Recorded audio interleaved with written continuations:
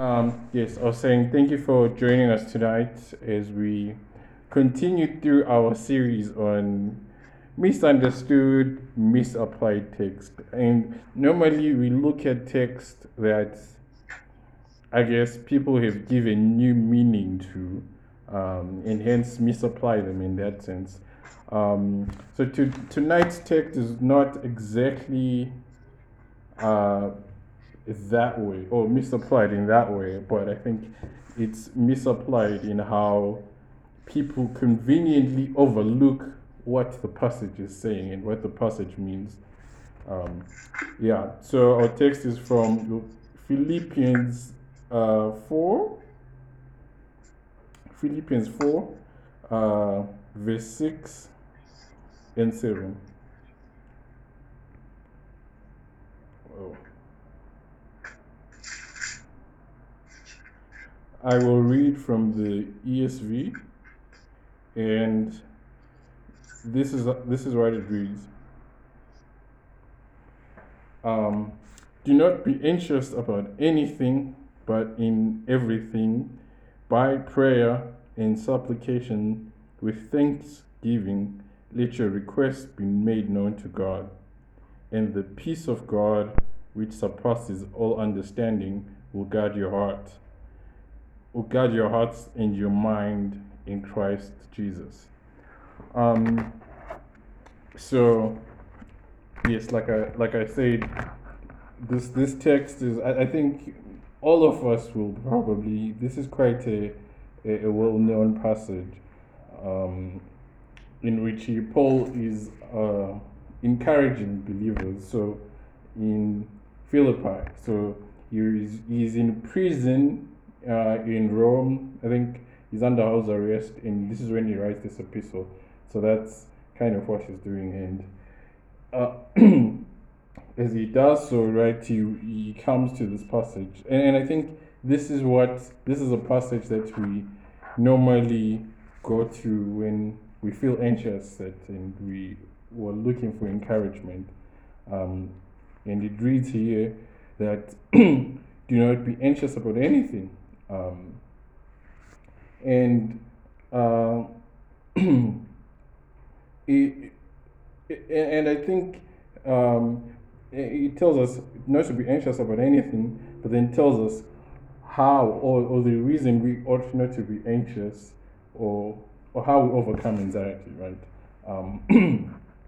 So you see the first part that I want us to note is this that so verse 6a, the first part says, do not be anxious about anything. And that is really the call that Paul is making. He's saying resist anxiety, put up your defenses, and resist and resist anxiety. If you're a soccer fan, this is the time we'll be saying park the bus, defend for your life, defend for dear life. He's basically saying get into that defensive formation. I think the most well-known one would be the catenaccio, which is an Italian, which literally is it means the lock, and that's sort of like the idea that he's communicating, that you need to resist, you need to put up your put your defenses in place, and resist anxiety. And what is quite unique there is that he says about anything. So that includes your health, your wealth, about enemies, your friends, your future, your finances, your family, the devil, work, whatever it is, it's included there, right? That do not, but do not be anxious about anything. So all of that, like, I think, if you have NSB puts it like this: that do not be anxious for anything, for nothing rather. That means nothing at all should make you anxious, right? And all of that is included in all of this. Um, Now, this is not in what this is saying is not so much that don't be concerned, and that's not what I'm here to say, that we should not be concerned, but rather the, because being concerned is that's what we ought to do as responsible people. That's how we should be as Christians. But the difference between being concerned and being anxious is that anxiety or being anxious it goes beyond your point of call, the point of concern. It gets to you. You are right there, sort of necessarily not acknowledging that God exists, essentially, because you have to worry about everything. You are the one that's in control, essentially. That's what you're saying. You're not acknowledging that God is sovereign, that He's orchestrating all things, that He is using evil, all the good and the bad, for our good. That's exactly what anxiety is, or being anxious ultimately is. It's a practical atheism, so to speak. Yeah, and I think that's where most of us will probably find. We would acknowledge that yes, God exists, but can I trust Him with this? Can He handle this? Can He deal with this?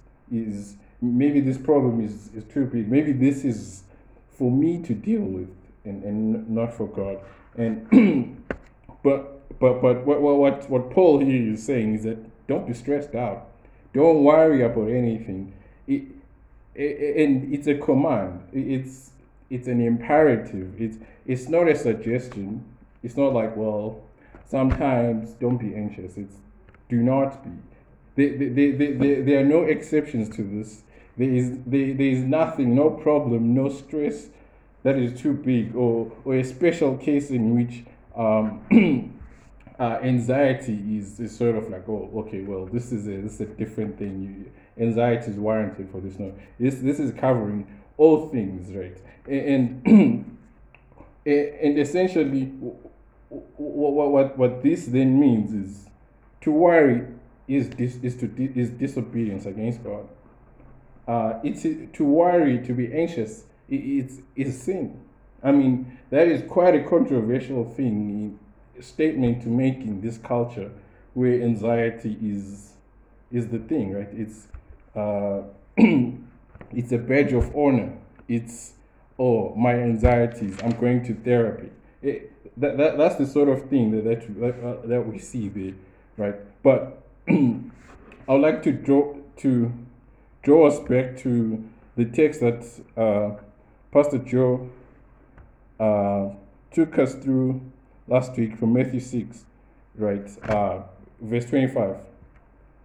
This is what the Lord Jesus Christ also says. Therefore, I tell you, do not be anxious about your life. What you will eat, what you will drink, no, about your body, what you will put on. Is not life more than food, and the body more than clothing? Look at the birds of the air. They neither sow nor reap, nor gather into barns, yet your heavenly Father feeds them. Are you not of more value than they are? And which of you, by being anxious, can add a single hour to your span of life? And why are you anxious? And why are you anxious about clothing? Consider the lilies of the field, how they grow. They neither toil nor spin, yet I tell you, even Solomon in all of his glory was not arrayed like one of these. But if God so clothes the grass of the field, which today is alive and tomorrow is thrown into the oven, will He not much more clothe you? O you of little faith? Therefore, do not be anxious, saying, What shall we eat? What shall we drink? What shall we wear?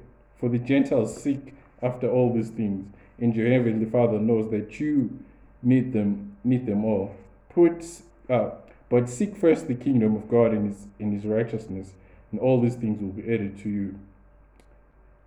Verse 34, therefore, do not be anxious about tomorrow, for tomorrow will be anxious for itself. Sufficient for the day is its own trouble. And yeah, so the Lord Jesus Christ is echoing the exact same thing. 5 times you will talk about anxiety. Do not be anxious. Do not be anxious. He mentions it 5 times in this text, and you see it, verse 20, verse 25, verse 27, verse 31, verse 34. Repeatedly, as he's saying this, don't be anxious. It's a command. It's an imperative, and for us to be anxious, to be given to anxiety, to be having sleepless nights, is to be in disobedience of God. Really, at the heart of it, you will see that anxiety is it's worrying about tomorrow's problems today. Yet the Bible will tell us that every day there are new mercies, right? The Lord's mercies are new every morning. They don't carry over. It doesn't mean that if you start worrying about today, if you start worrying today about the troubles of tomorrow, that you get credit for for them the next day. All it does really is just it stresses you out. It really like rips it at you, and yeah, you almost feel like dying essentially. But then back to our text, then you see in verse 6b what he then says about how do you do this? How do you mount your defense? How do you how do you do this thing of not being anxious, right? Now he then says this, but in everything, by prayer and supplication with thanksgiving, let your request be made known to God. And there really is, that's the counter attack. That's your offensive being launched. That's you going out and charging, and you do this through prayer. You can see even there, right? That by the same word that's used in the first part, do not be anxious about anything, but in anything, everything. The contrast, you can see the two, that they are all encompassing in the extent to what is covered, what you shouldn't be anxious about, what you shouldn't worry about, and what you should be praying about. In everything, by prayer and supplication. That's it's the call to prayer, right? It's the charge for you to fall on your knees and and pray and call on to God. This is how we launch our offensive. This is how we counter anxiety. This is how you do it. You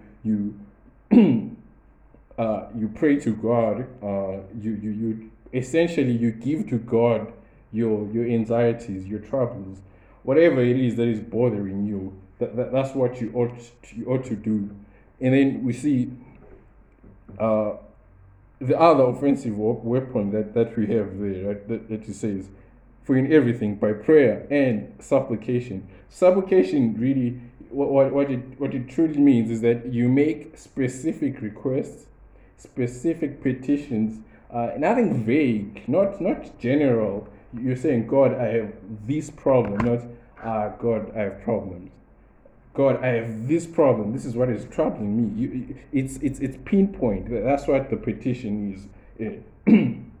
So first we have you prayer, which is intercession, and then supplication, which is making pinpoint accurate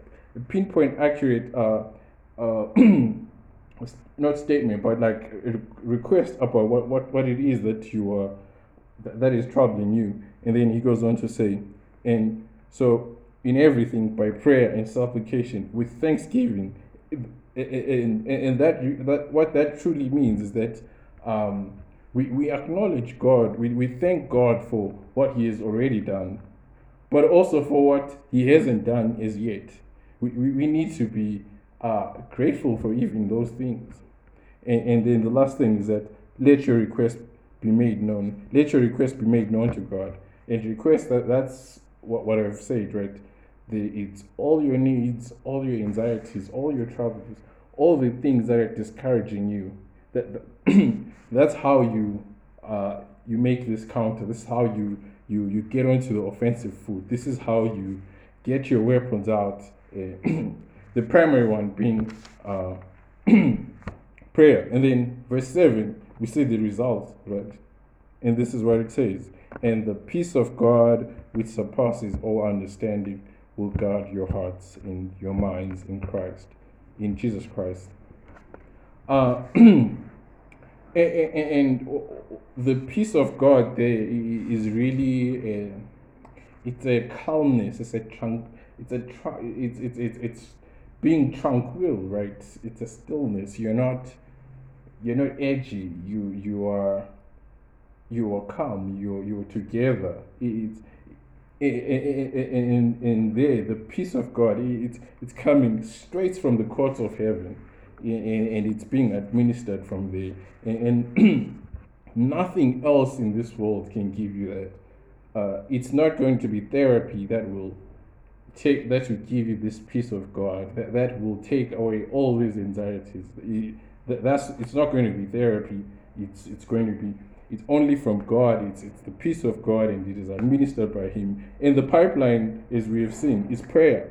It's the primary. It's the means of grace that God administers this. Administers this peace that comes to us. And what you see there, it surpasses all understanding. All human expectations, they don't even compare to what's here being talked about. The circumstances haven't changed, but the heart has changed. The heart has received it's received the peace from God, and it's calm. It's not scattered. It's one.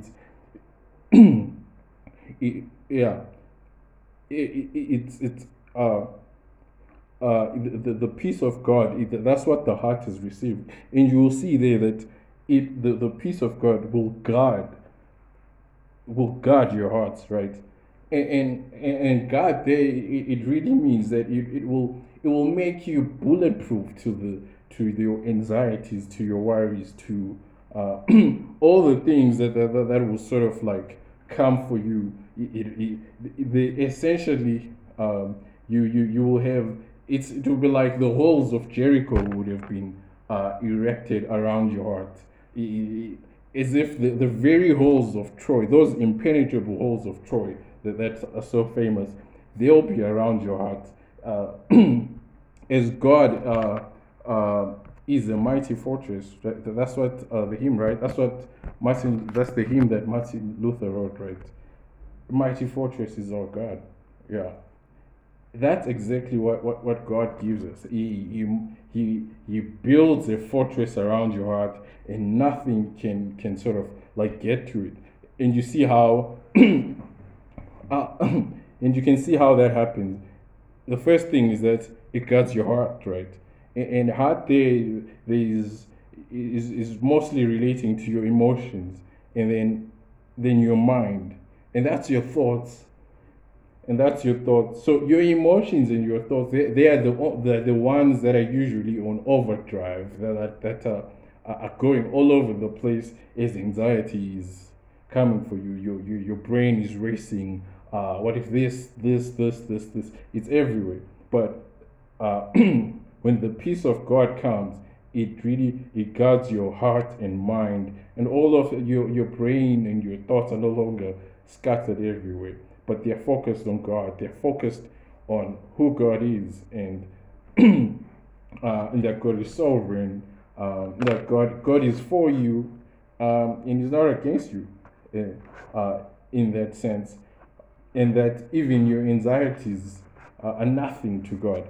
And you see there, even how all of this, how it ends, that you will guard your hearts and minds in Jesus, in Christ Jesus. And really, Jesus is the source of this peace. All peace that we will get, all tranquility that we will get, the peace of God, the only source is Jesus, and no one else, nothing else. And I think a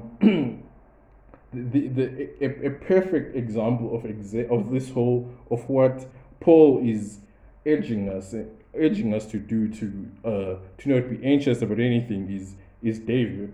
I think we've been looking at Psalm 3 on our Sunday sermon for the past 2 Sundays, and we saw exactly what David in Psalm 3, his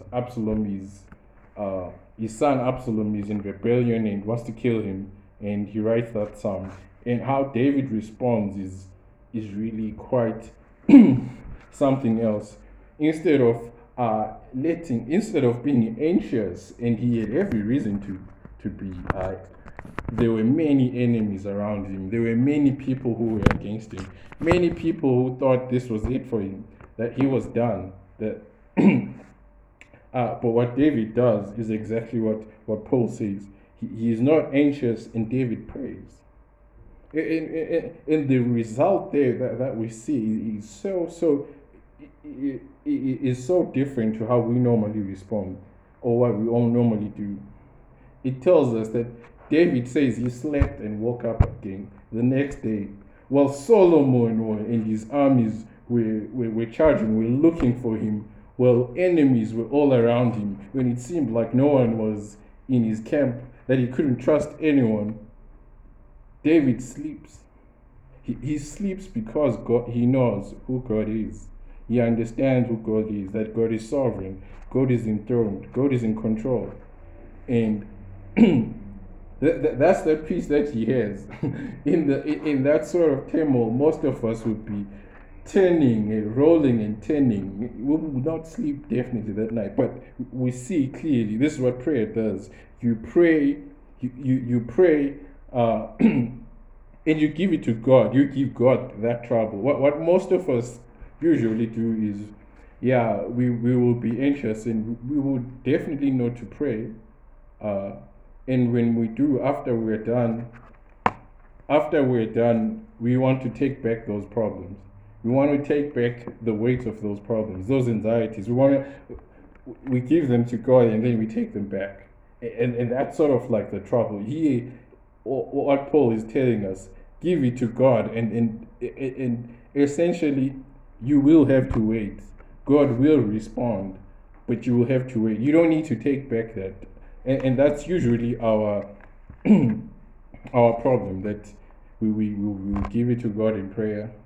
Immediately after that, we want to take it back. We want to worry about all of these things, and that's not exactly the response that we ought to have. That's not what we ought to do.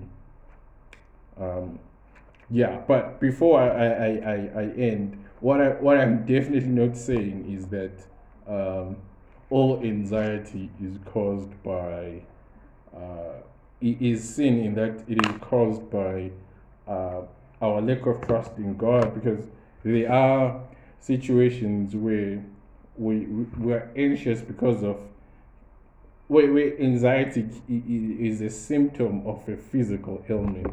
So so